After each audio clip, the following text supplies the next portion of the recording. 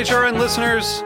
As we celebrate our 15th year, we are deepening our commitment to giving voice to the next generation of food systems storytellers, and we need your help. Our internship and fellowship programs help activate new possibilities for underrepresented and underestimated young people through experiential journalism, audio engineering, and production training.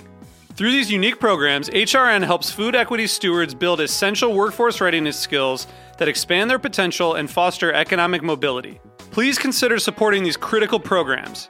And with a minimum donation, you can be entered to win a dinner for two at an amazing restaurant in one of 8 cities and tickets to a concert at a great venue in one of those cities.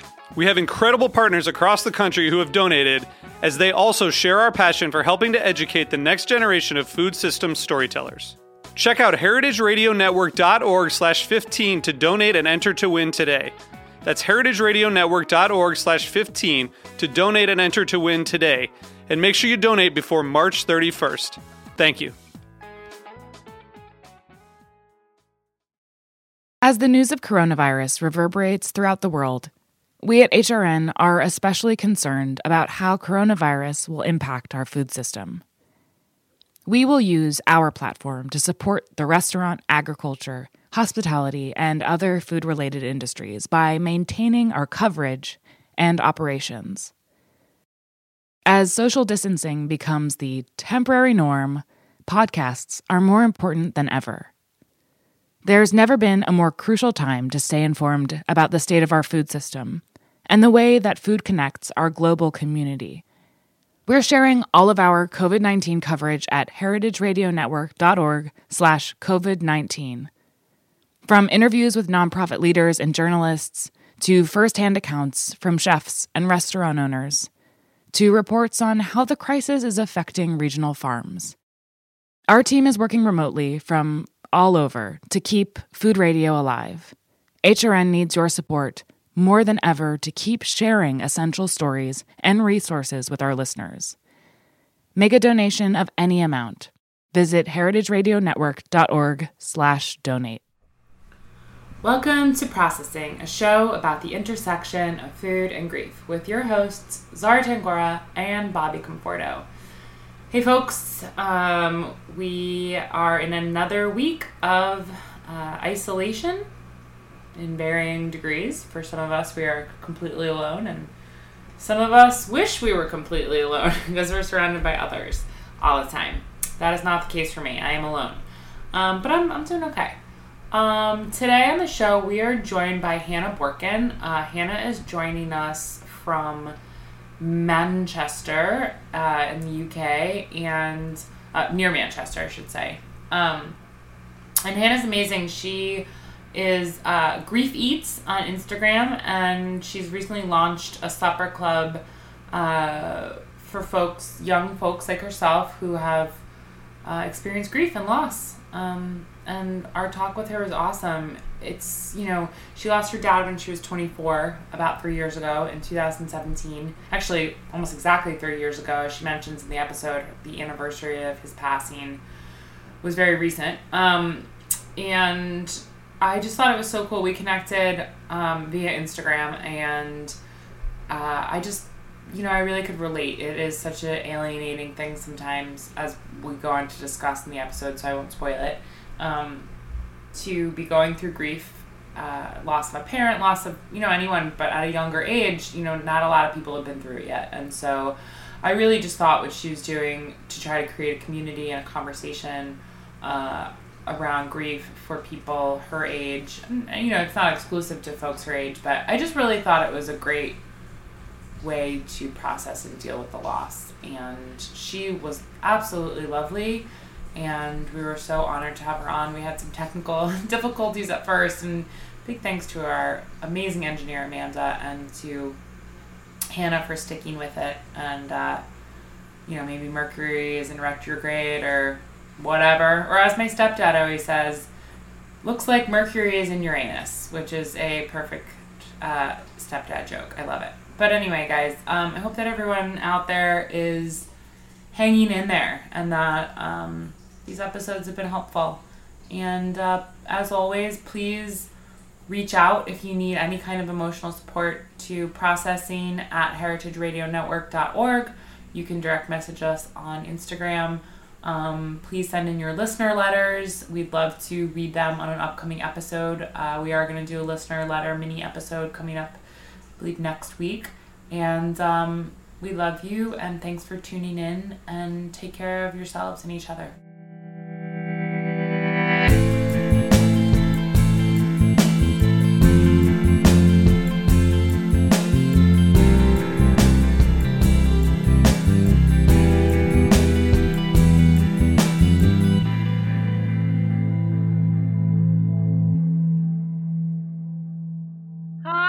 So after some technical difficulties, we're here with today's guest, Hannah Borkin. Hannah, am I pronouncing your last name correctly? Yeah, Borkin is fine. That's good.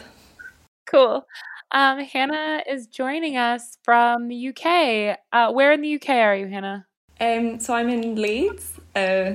Probably the easiest way is to say it's quite close to Manchester, I guess. Okay. A lot of people know Manchester if they don't know Leeds. But in the north of England, basically. Okay, amazing. Wow, like what's the vibe like? What's going on out there in the UK right now? Where you are? What's the temp? Well, yeah, things are pretty strange. We're all on lockdown, so you can go to the shops once a day, you can exercise once a day, and if you're classed as an essential worker, you can still go to work. But we're just working from home. And yeah, just getting through it like everyone else, really. It's just a really strange time. A really, really strange time. Yeah, I think that everyone's kind of dealing with it in their own particular way. I think we're all really trying to make the most of it. Bobby and I have been particularly interested with how some of the people that we chat with and talk to are dealing with everything, given that a lot of our guests, all of our guests have experienced some kind of trauma or loss. Like, is this experience with coronavirus and the lockdown, like, contributing to, which we're going to get into your specific loss in a moment, is it contributing to any kind of anxieties surrounding previous traumas or grief or anything like that? Yeah, I'd say I've definitely had a lot more time than I usually would have to sit and think about the losses from my life and the things I've been through, and I've really just been reflecting a lot more and sitting down and maybe like writing my thoughts down or drawing a picture or making a really nice meal, and it's all been sort of in memory of the person that I've lost. So kind of in a nice way, I've had a lot more time and space to do that, but at the same time, on the other hand, it's quite tricky when you're like constantly just in that space where you're thinking about it 24/7. Okay, so yeah, I agree. I know that like the isolation, the time to think, I don't know, for me too, like I lost my dad as well, and it just kind of has definitely, I don't know, just been a lot of time to think about loss from a different angle, I think, from a little bit of a deeper angle, which is really nice in some way, and then in other ways it's been, it's challenging. It's like it's a very intense mirror on the whole situation. Well, the fact is that we have more time to be mindful, and so that means that we can kind of notice and watch what our mind is thinking about. And that's both, like you said before, it's both a gift and a blessing, and sometimes it can be a curse and hurtful. Yeah. But we have the ability, since we're not so busy and we're not so rushing, that we can notice more and maybe make better choices as to what we want to think about and what we don't want to think about. Yeah. So Hannah, you grew up in the UK as well? I know you moved around a bit, but where were you born?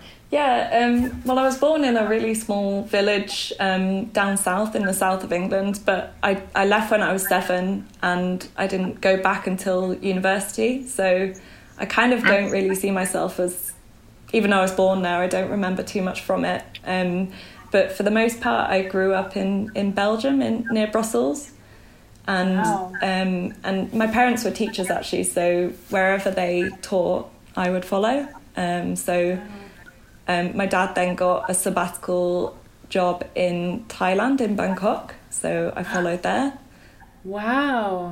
back to Brussels, and then finally back in the UK for university. So what were they teaching? What was what age groups, what subjects? So teaching in international schools, and my dad was a computer teacher, so IT, and my mum would teach students with sort of learning difficulties and sort of English as a second language. Wow, that's incredible. And so being that, this is really interesting. A lot of times when we do these interviews, we like to kind of try to find out, where did the interest in food come from, or what were the first memories of food. But having moved around so much all over the world, it's more interesting than usual, right? Like kind of backstory. Where did the interest in food happen, and what was it like growing up so internationally? Well, I think the interest with food sort of from as young as I can remember, really, I was always baking all the time. So I was always baking for my family, and I think sometimes it was maybe too much and there was too much cake to eat, but I always remember, and it always sticks with me, that my dad absolutely loved cake batter, so like uncooked cake batter, so he'd always make sure before I cleaned up any of my mess, I would have to leave the bowl out for him, because he liked to lick the bowl, huh? That's great. How did you first learn to bake?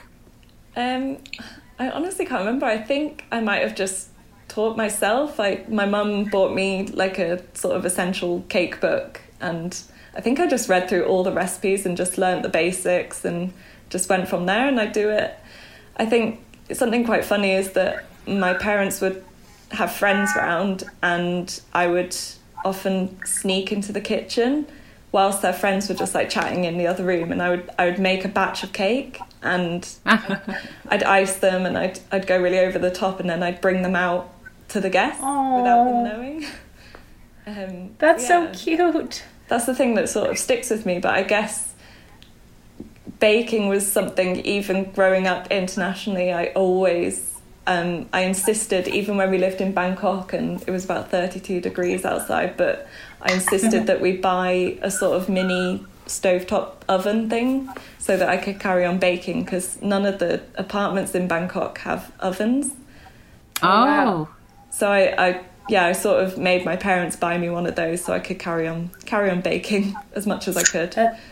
That's amazing. It's so interesting. Like, I'm just thinking about what you're saying about being like a little kid and baking the cakes and bringing them out. And it's such an early kind of test of approval, and like kind of just speaks to, I think, like all our innate desires for approval and acceptance. And when you kind of are young and you're just figuring out, oh, I'm good at this. This is how I can, be recognized and approved and appreciated. And do you ever think of it like that? Do you ever kind of put it there? I think, I've always loved cooking and baking, and I think what has always underpinned my cooking, whether it's sort of nice to eat or not, is that I hope that it brings people joy. So I'm always, even if it's just making a really simple meal for my partner or for my parents or my family, I was always hoping to see a smile on their face at the end. So I think, it's sort of bringing people together that is the important thing. And did you get that reaction as a little kid? Like when you would bake stuff and you'd bring it out, was that the reaction that you got? Were people really psyched about it? I think so. I think I have 2 older brothers as well, and so the cake was pretty much gone within a day or so. So I think that it passed the test most of the time. Yeah. I mean, Mom, I don't know what you think about this, because you know more about, like, obviously the psychology of our behaviors, but it's still just, like, really striking me as this really lovely and interesting way of just finding your place in the world with your talents, and it's exciting as a young person to find a thing that helps you be appreciated. What is there, like, a psychological kind of idea of that, like what we're talking about? Well, I think you're saying it, which is that children want to be seen and recognized, but they also want approval and appreciation, but they also are trying to find out who they are, and they get that from feedback from the world. And so, of course, a family's feedback of, appreciation and the smile on their face, helps you determine what works and what doesn't work, and what you like. So actually, I have a very sweet little story to add in here. Zara probably remembers this, but when she was about 8, I guess, I had a private practice in the house, and I had a client sitting with me, and I hear a little knock on the door, and I opened the door, and there was a plate of chocolate chip cookies that had just been baked that she was baking for me and the clients. So I think you and Hannah have something in common on that end. Yeah. And, it's just, I think it can take a really long time for some people who don't cook, particularly, to find their thing that gets them that kind of validation. And there is something about learning that you are capable as a cook at a young age that is like this kind of ticket to acceptance, which is like, maybe we don't always think of it like that, but I really do believe that is a thing. Whereas maybe someone's thing that they're great at is designing clothing or being great at or tap dancing. A great writer. You could almost picture a little kid, tap dancing for their family or performing, and it's a similar thing. It's what they love, and it also feels really good to make other people laugh and smile and that they appreciate you. So, of course, but the interesting thing about it with food is that like food is so universally appreciated and necessary that I think when you find out that you're good at cooking and baking and stuff at a young age, it's just very special. That's what I'm trying to. I guess that's what I'm trying to get at here. Amazing. So, did anyone else in your family like to cook? What was the kind of food relationship with your parents and your brothers and stuff? I think we were always quite a busy family. So both my parents were working, and we were all at school. And I just remember like it always being quite sort of not manic, but just busy, I guess. And sometimes food would be takeaway. Sometimes it would just be quite a simple meal. I don't think it was ever like food was really important in our household, but it wasn't like the be all and end all. So I think as long as we were happy with the food that we were eating, then that was enough. But I think I was always quite keen to sort of take the reins with the cooking and try and do something, whether that was cooking alongside my dad or alongside my mum or with my brothers. I was always wanting to be involved. Yeah. That's what we could just picture you doing it right now. So you didn't get into food as a profession. You got into being a diversity and equality researcher, which I think is really interesting. And Bobby and I were both really immediately sucked in by that. It sounds like an incredible profession. But can you just explain to us a little bit more, like what is that, and how did you get into this kind of line of work? Yeah, so I graduated from university about 5 years ago now, trying to remember. And I started in sort of more like consumer research, so understanding what consumers think about products. But I guess when I found out the news about my dad, I got a really sort of fresh perspective on what I was doing. And I was already having some sort of issues with my line of work that I'd chosen. And I found everything to be quite commercial, and I felt like I wasn't affecting people in the right way, and I wanted to be doing something that was a bit more had like a social element to it. So I used the research skills that I built up, and I tried to, as best as I could, to move my career towards an area that I was really interested in, and that was sort of equality. So at the moment I conduct research in higher education. So in universities I look at equality issues among staff and students. Sure. But it's been a long journey, but it's been really rewarding, and I got there in the end. Yeah, that's incredible. So you're saying, you briefly mentioned, and we've been kind of, talking around it a bit, but like a major life experience that you had in regards to your family structure. Can you tell us a little bit about this event? Yeah, so, well, actually when I was at university, I think I was in my second year.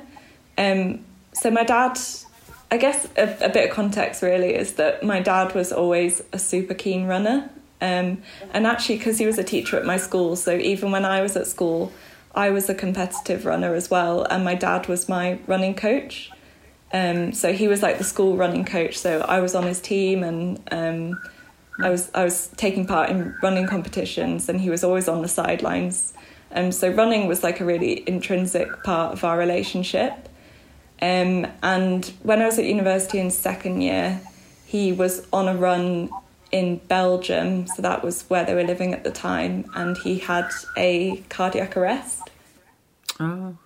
But actually what happened was that I wasn't there, and the events were slightly hazy, but somebody was on a walk at the time who gave him CPR. And wow.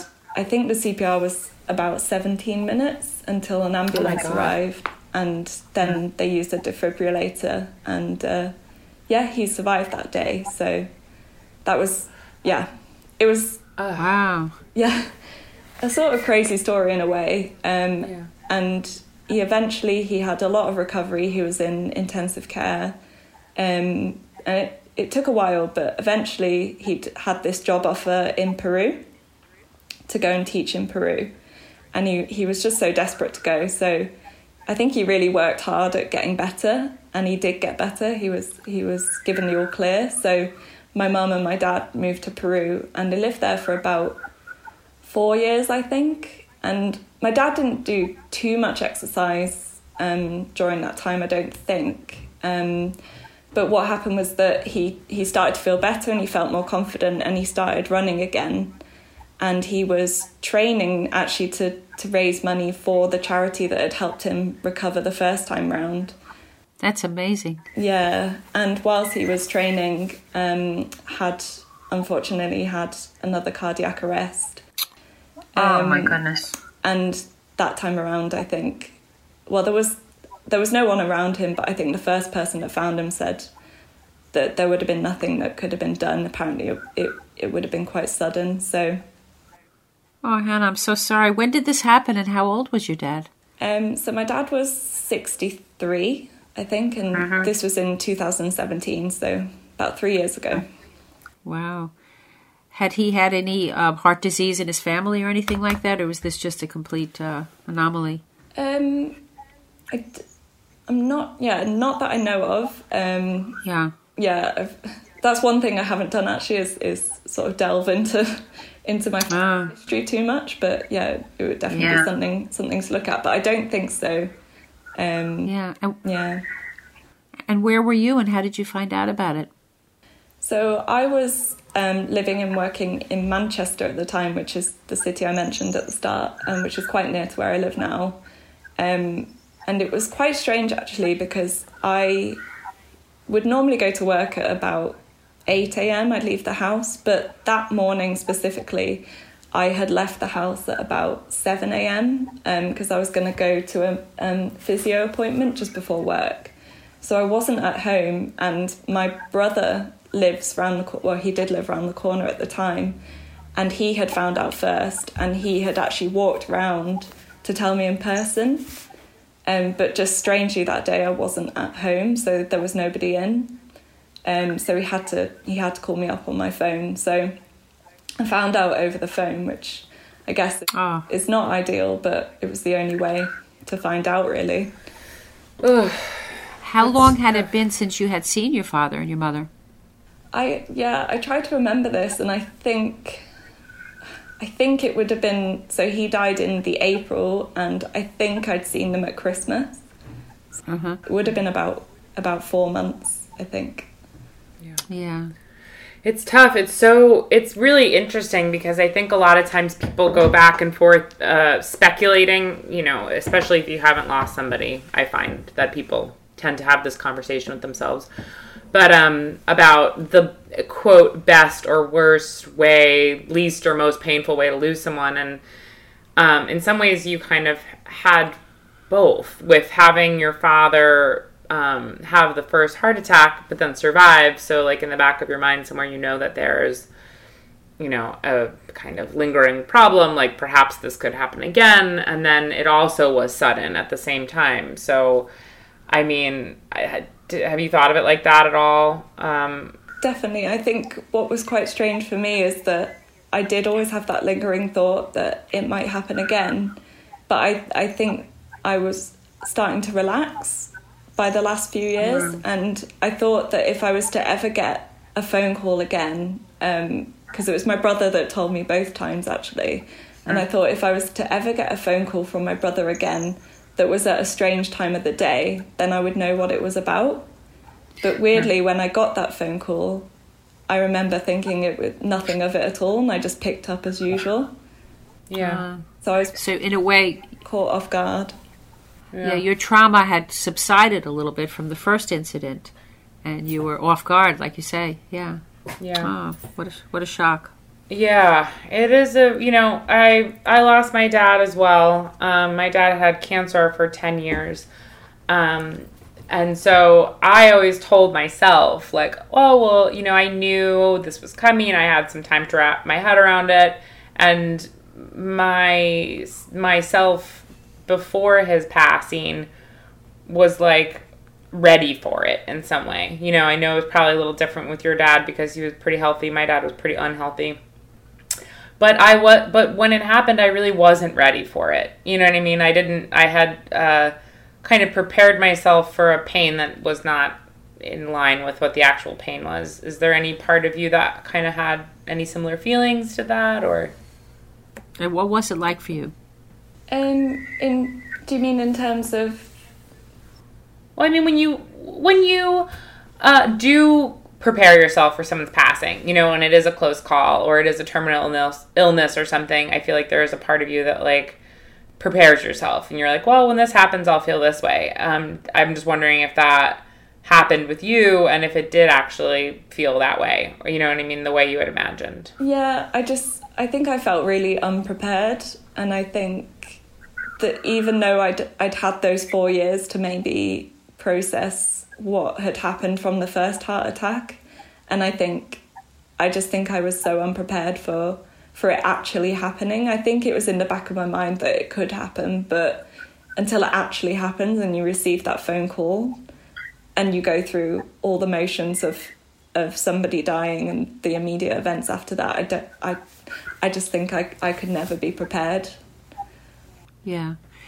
Well, as we always talk about, grief is about accepting a reality that's so impossible to accept. And so even when this preparation, anticipatory grief, and as Zara was saying, it's still so hard to believe. So what happened with your dad dying in Peru? What happened after that? So I think I was sort of propelled into a state of limbo, really, because I'm actually quite terrified of flying. So I decided quite early on with my mum that I would just stay put in the UK until my dad was flown home. Because it might have been that I would fly to Peru and I would have only been there for like 2 days, or it could have been longer. Yeah. But it was just really hard to know, and I didn't want to put myself through the pain of getting on a plane whilst going through everything. So we sort of came to that decision, and me and my middle brother, we stayed here, and my oldest brother went over to Peru. But I think in total it must have taken about 4 weeks to actually have my dad back in the UK. I think, trying to have a body flown home must be a huge administrative task. Yeah. Yes, we've heard that before. Yeah, so I wasn't too involved with that process, and luckily the school that my dad worked for, I think they paid for that process to happen. But I think it was a lot of paperwork, and it was very difficult, and it was really strange for me in the UK because there was no funeral to plan, there wasn't really anything to do, so I was just sort of sitting, and I wasn't at work, I was just passing the days in this really strange new reality. Yeah. What a limbo state. It almost reminds me what we were talking about before about this state now with the virus, the coronavirus, and the limbo state. So maybe that's part of the trigger for you now, is that, again, you're in a kind of a limbo state. But that must have been really terrible. Yeah, really, like, just a weird waiting time. Are you somebody, Hannah, who is, just from knowing the bit about what you shared with us in our pre-interview, it seems to me, and I want to know, obviously, your take on yourself. Are you someone who's kind of like a doer? Like, would you describe yourself as like a productive person, like someone who kind of like creates and makes things happen as like part of who you are? Yeah, I've always thought about this of myself, and I think I'm just like a complete mix. So sometimes like I would really, just do. So when my dad had his first heart attack for his 60th birthday, I think I was only 21 at the time, but I knew that I wanted to raise as much money as possible. So I ran the Paris Marathon for his 60th birthday. And I'd never run any long distance more than about 10k before. Oh my god, that's amazing. I just went straight in for it, and I did it, and I raised over about £1,000 really. And similarly, when my dad died, because he was on this run and he was doing this training run raising money for charity, I think the thing that I did whilst I was in that state of limbo was organise all of my family and friends to finish that run for him. Oh, beautiful. So, and loads of people joined in. It was really nice, actually, and we raised over £8,000, I think, in the end. So that's incredible. And what was the charity that that money went to? So that charity's the British Heart Foundation. So they do loads of work in the UK for people with heart conditions. But I think at the same time, I'm very much a person who's really quite lazy. Right. Well, we're multifaceted. We contain multitudes. And also lazy. Maybe it's that you're able to sit and just be. You know, lazy's kind of a negative connotation to things, but it's quite a gift to be able to just sit and be. Yeah, it is. It's actually like a way of not being swallowed up by your anxiety sometimes. As someone who, I also consider myself a doer, quote unquote, and sometimes I think it's positive, and sometimes I realize it's maybe a manifestation of my anxiety. So when I find myself sitting and watching a movie, like, and I'm being quote unquote lazy, I'm like, oh, I'm actually just kind of allowing myself to not be anxious. So I feel like that's probably a good mix. I'm making that assumption about you because you told us that you started a pretty incredible thing called Grief Eats, which is so compelling and so like amazing. And I'd love for you to tell us and our listeners a bit more about Grief Eats. Yeah, so I'd actually only run one supper club before the lockdown started. So it's quite a recent thing that I've set up. But I do have lots of plans happening in the background until we can sort of all get together again. But it's essentially stems from my own love of food. So I think it was a bit of a, I guess, selfish ambition as well to be able to cook for a group of people, and I guess that validation that we were talking about before. Yeah, that's kind of why I mentioned it. Yeah, but I want it to be a sort of collective space where people can just come around a table and have a really nice meal, but also be there because they have a shared experience of grief. And I think the thing that I want to underpin the most is that I think everyone's been through such a hard time, and actually I just think they deserve a really nice meal. Right. Can you walk us through, Hannah, a little bit like what Grief Eats is? So it's a supper club, and you are inviting kind of people who have had the same experiences with grief to kind of sit around and share those experiences. Is that accurate? So what I'd found is that so I was 24 when I lost my dad, and I'm 27 now. Can't remember my age. Okay. But I'd actually didn't really know anybody close to me who had lost something like a parent or a sibling. So I just was really finding it quite hard to talk to people my own age who'd been through something so difficult. And what I found was that I was like increasingly reaching out to friends just if I knew they were having a tough time, just because I wanted to be able to like give somebody advice or have things to relate to when I was talking to them. And I thought, well, actually, I'm sure there's plenty of people out there who are going through what I've been through. So I sort of put it out on Instagram, and sure enough, I sold out my first supper club, and I just invited 7 guests into my home, and we just had a really nice meal, and we talked about all our collective experiences. So, oh my goodness, it was really quite empowering, and it was quite an intense evening, but in both a sad and happy way. Yeah. What did you make? So actually, for the first one, I guess I had a bit of a crisis of confidence, and I didn't want to cook for the first one and organise the first supper club all on my own. So I thought I'll team up with a local restaurant in Leeds and have them cook for it. Smart. So, sorry, there's the noise in the background. No problem.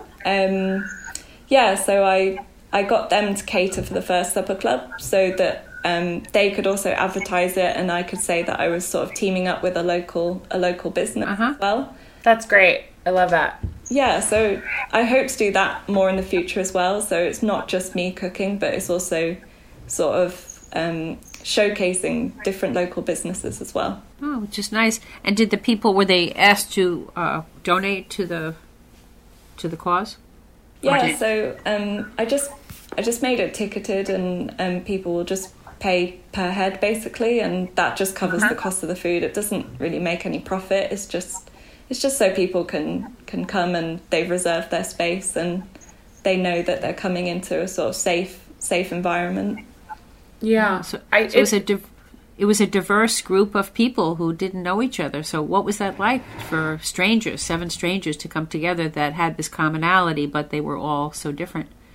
Yeah, I think it was quite strange at first, because everybody sits down, and I don't know if it was just nerves, or maybe we were all really keen just to hear each other's stories right from the beginning, but we sort of introduced ourselves and what had happened to us straight away, and that sort of set the tone for the evening. But I would never put any pressure on anyone to sort of address the evening in any way. I think that was just happen naturally with the people who came to the first supper club.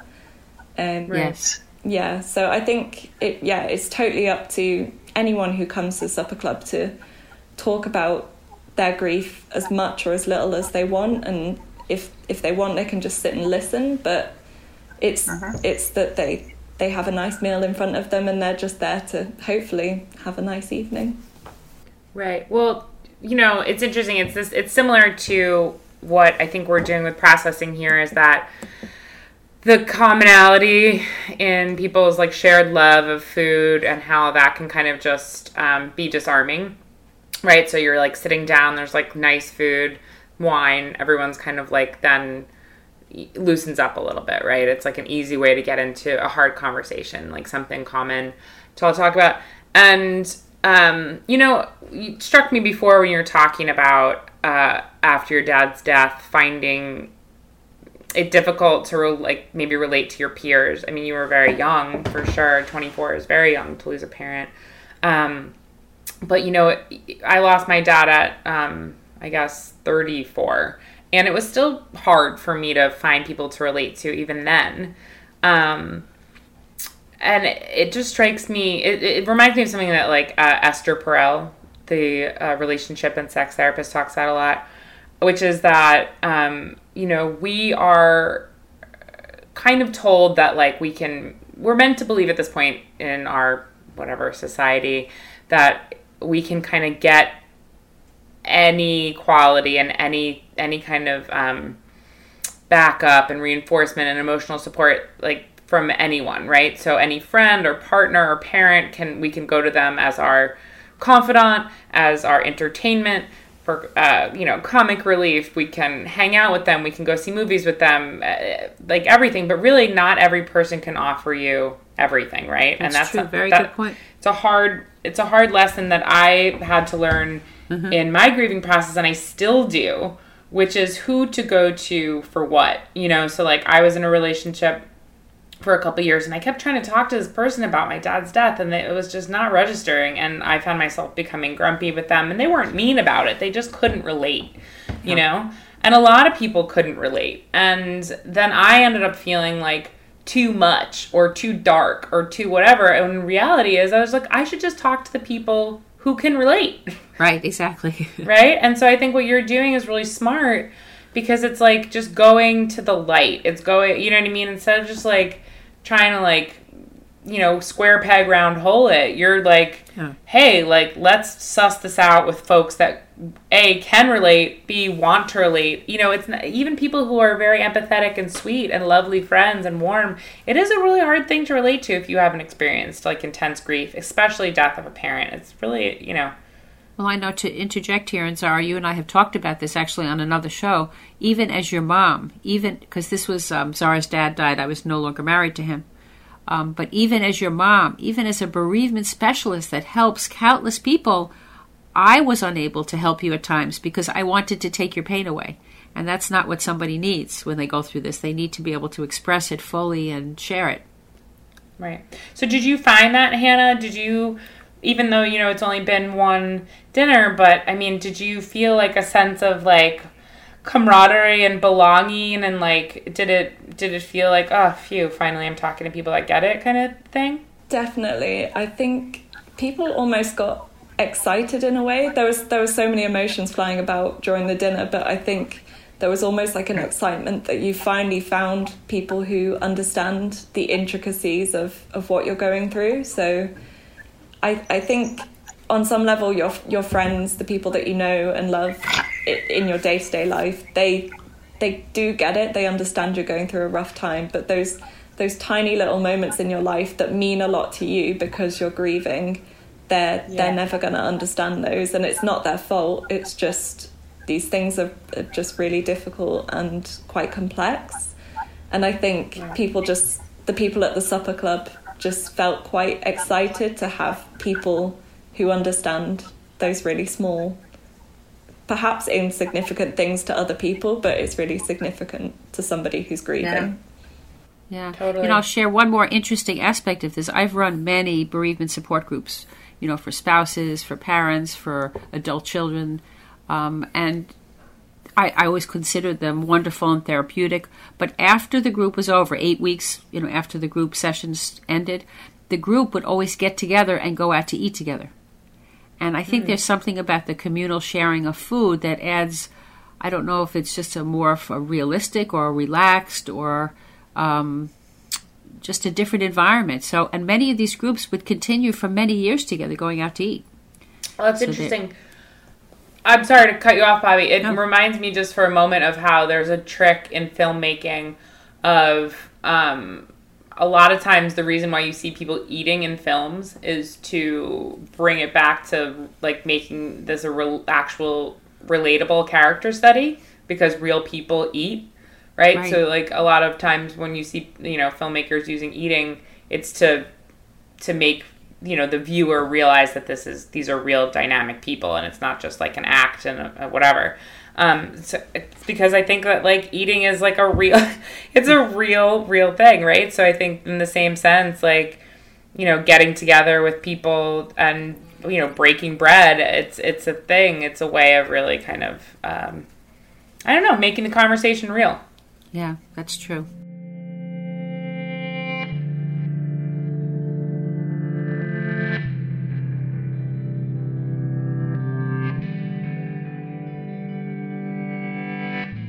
During this time, it's more important than ever to support our friends and neighbors in the restaurant industry. Restaurant Workers Community Foundation has set up a national COVID-19 crisis relief fund. The money they raise will provide direct relief to individual restaurant workers, support other nonprofits serving restaurant workers in crisis, and offer zero-interest loans for restaurants to get back up and running. Visit restaurantworkerscf.org to donate today. And if you need a little extra motivation, you can DM your $20 donation to RWCF's co-founder, John DeBerry, on Twitter, and he'll give you directions for making a signature quarantine cocktail. Donate now at restaurantworkerscf.org.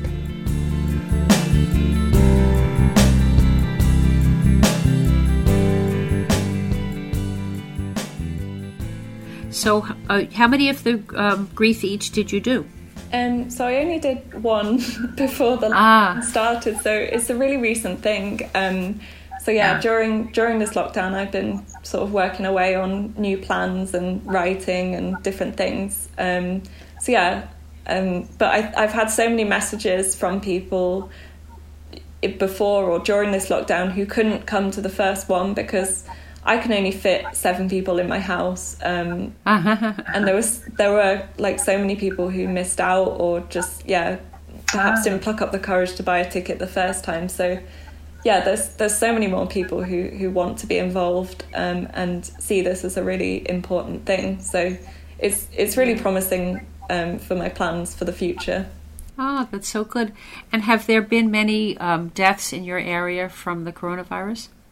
Not that I know of personally. I think that's one of the strange things, is that you turn on the telly and grief is just everywhere. You look at your phone and it's there, but in my immediate life and touch wood, people close to me, I haven't heard of any stories. So it's surreal, and it's hard to find it believable, but it is, and it's really sad.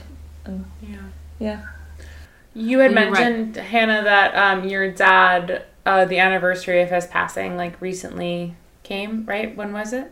Yeah, so it was on so with the time difference, because my dad died in Peru, but we found out in the UK, so we do always get confused with the actual date. But I think it was the 17th or the 18th, one of those 2 days in April. Okay, yeah. But I think normally it's been 3 years, but I had established a small ritual of at least going to the cemetery and being there. And obviously that's not something I could do at the moment. So naturally I just found myself gravitating towards making his favourite foods, or the foods that he used to make for me, as a way of remembering him in a slightly different way, I guess. Wow. So what were some of those things? So my dad's signature dish, I guess, was a lamb curry. So me and my partner went to the effort making that from scratch. So with all the spices, and also making homemade naan bread and everything to go with it. So I think it was immediately. I haven't actually had a lamb curry in years, and it was so, like, just the smell and the taste, it was really evocative of, and brought back a lot of memories. Oh, that sounds so We talk delicious. about this a lot on the show. It's like a ritual that you're describing, of getting the ingredients and the spices and grinding them down, and the smells and the preparation, and then the eating it. So that sounds like it was a beautiful ritual to honor your dad. Yeah, that sounds amazing. Are you? What is your heritage, Hannah? So my family are Jewish, actually. Okay. So going way back, but I was brought up in quite a sort of liberal, non-religious household, I guess. I still had some of the nice sort of rituals and holidays and things. We'd celebrate them, but sort of free to do our own thing, really. Nice. When you said lamb curry, I just was wondering, I know that Indian food is very popular in the UK, and I didn't know if maybe it was cultural that you were making that because you are of Indian heritage, or it was just something that, like, was a specialty of your dad's. So what other kind of stuff? Lamb curry, and what else? It sounds like a bit of a strange mix, but we decided for dessert. So when my dad was little, I guess in terms of like a food exchange, because I would always make cake and my dad would always make me popcorn.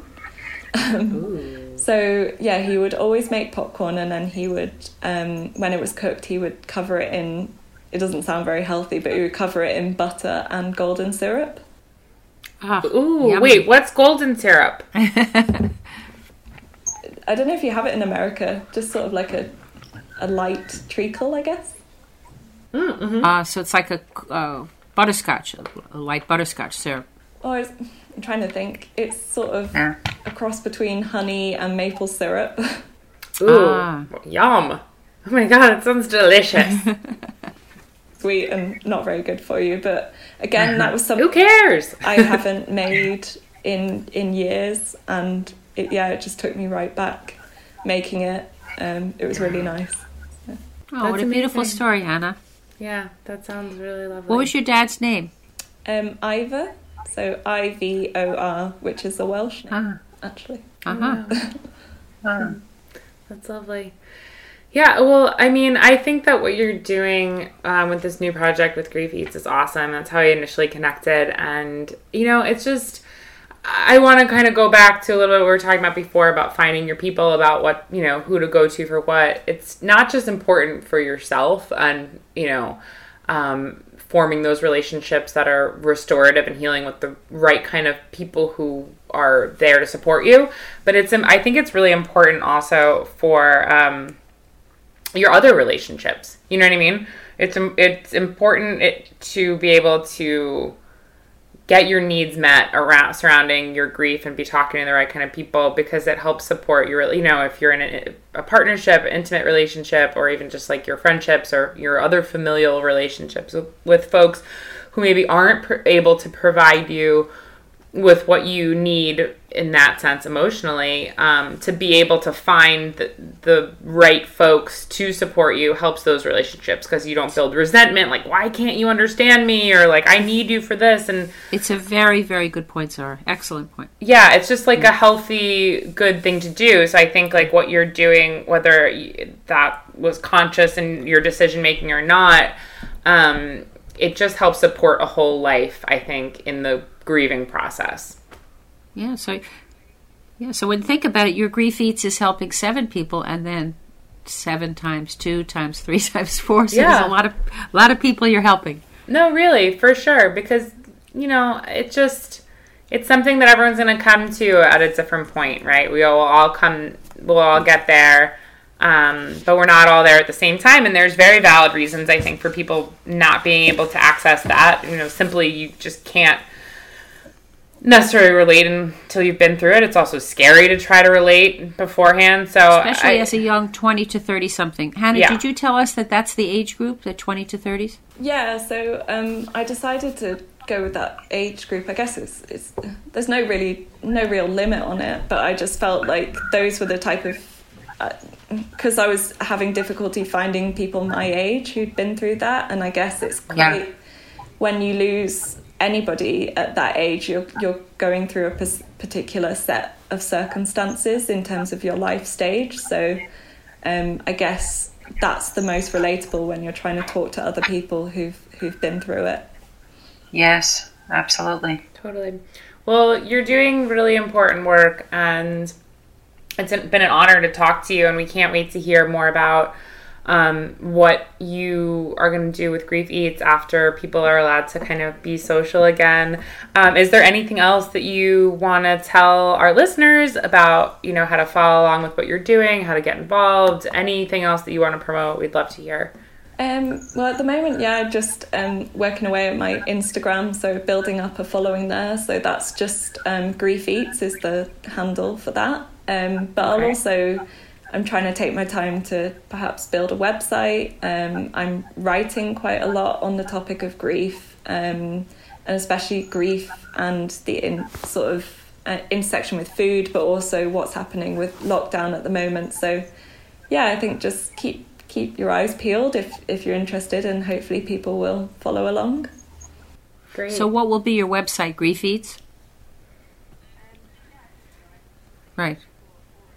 Yeah. Okay, well, keep us in touch. Yeah. Please do. And if you ever come to New York, you know, we'd love to talk to you about potentially we could do some kind of dinner party together, because we're definitely really interested in what you're doing, and it's a beautiful gesture and a way to participate. And, you know, in the beginning of our conversation, I was just kind of trying to ask you a little bit about you know, using your baking skills as a kid to kind of connect and find, you know, validation and purpose. And it seems as though you're still doing that, and that's amazing. You know, it's wonderful when you find something that you're good at and passionate about that is, you know, can start as a tool for, you know, being accepted and loved and seen and appreciated. But sometimes later in life, it becomes, I think, a tool for real survival. And it seems like that's what's happened for you. And that's really beautiful and really wonderful. And it seems like you're really using that to help other people get through their trauma and grief too. So, bravo to you. And to do that at any age is amazing, but, you're still such a young woman, and it's just really inspiring and a really beautiful and very generous gift that you're giving people. Yes. Yeah. And keep safe and keep in touch with us. Yeah. Yeah. I definitely will. Yeah. Yeah. Okay. Thank you so much for your... Oh, please do. And thank you for your time and for your patience. For all you guys who are not with us at the beginning of the episode, we're having like a very, I feel like a lot of people can probably relate to this in one way or another. We're all adjusting to this like new way of interacting with each other. And a lot of it is digital and virtual. And, even for people who are accustomed to living that way and being comfortable with using technology, it's still wonky and weird.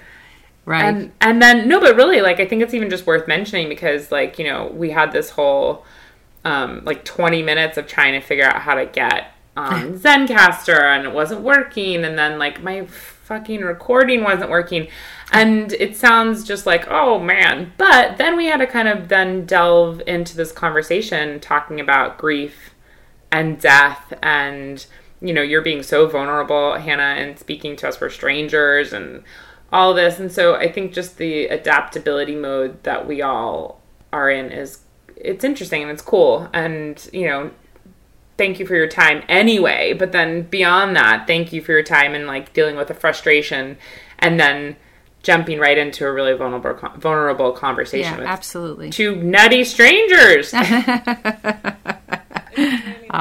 to you. So thank you for having me. Yeah. Thank you so much for your time, and I'm so sorry about your dad, and it's hard. It's really hard to lose a parent, and it's really, it's hard to lose a dad. I don't know. It's this weird empty space that you just can never exactly really fill again, and I think with a lot of loss, that's just something we have to accept, but, I don't know how you feel about it, but I think just loss of a dad is just this constant quest to just accept that maybe that hole doesn't get filled, and then how do you then fit what's the mortar then, you know what I mean, for this loss of like something that we view as strength and protection and guidance, and a father fills a very specific kind of piece of your heart, and it's really hard. So I wish you all of the best and sending big hugs and vibes in your quest good healing to find to you. Yep, continued healing, Hannah. I will try. Yeah. Okay. Thanks so much. We'll talk to you later, okay?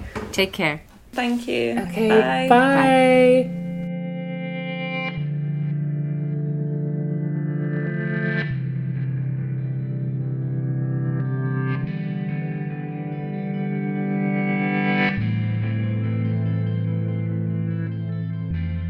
Thank you so much for joining us for Processing. We realize that sharing these types of deeply intimate stories on air is a very personal decision. We began this project as a way to connect our listeners through shared experiences and storytelling. We hope that Processing can be a platform for sharing, learning, and healing. We appreciate our guests' willingness to be vulnerable and value nothing more than making both our guests' and listeners' experiences with our show positive and progressive. If you're interested in being a guest on the show or writing in a listener letter, please email processing@heritageradionetwork.org. Please follow us at processing_podcast on Instagram. Processing is powered by Simplecast. Thanks for listening to Heritage Radio Network, food radio supported by you. For our freshest content, subscribe to our newsletter. Enter your email at the bottom of our website, heritageradionetwork.org. Connect with us on Instagram and Twitter at heritage_radio. You can also find us at facebook.com/Heritage Radio Network. Heritage Radio Network is a nonprofit organization driving conversations to make the world a better, fairer, and more delicious place. And we couldn't do it without support from listeners like you. Want to be a part of the food world's most innovative community? Subscribe to shows you like, tell your friends, and please join the HRN family by becoming a member. Just click at the heart at the top right of our homepage. Thanks for listening.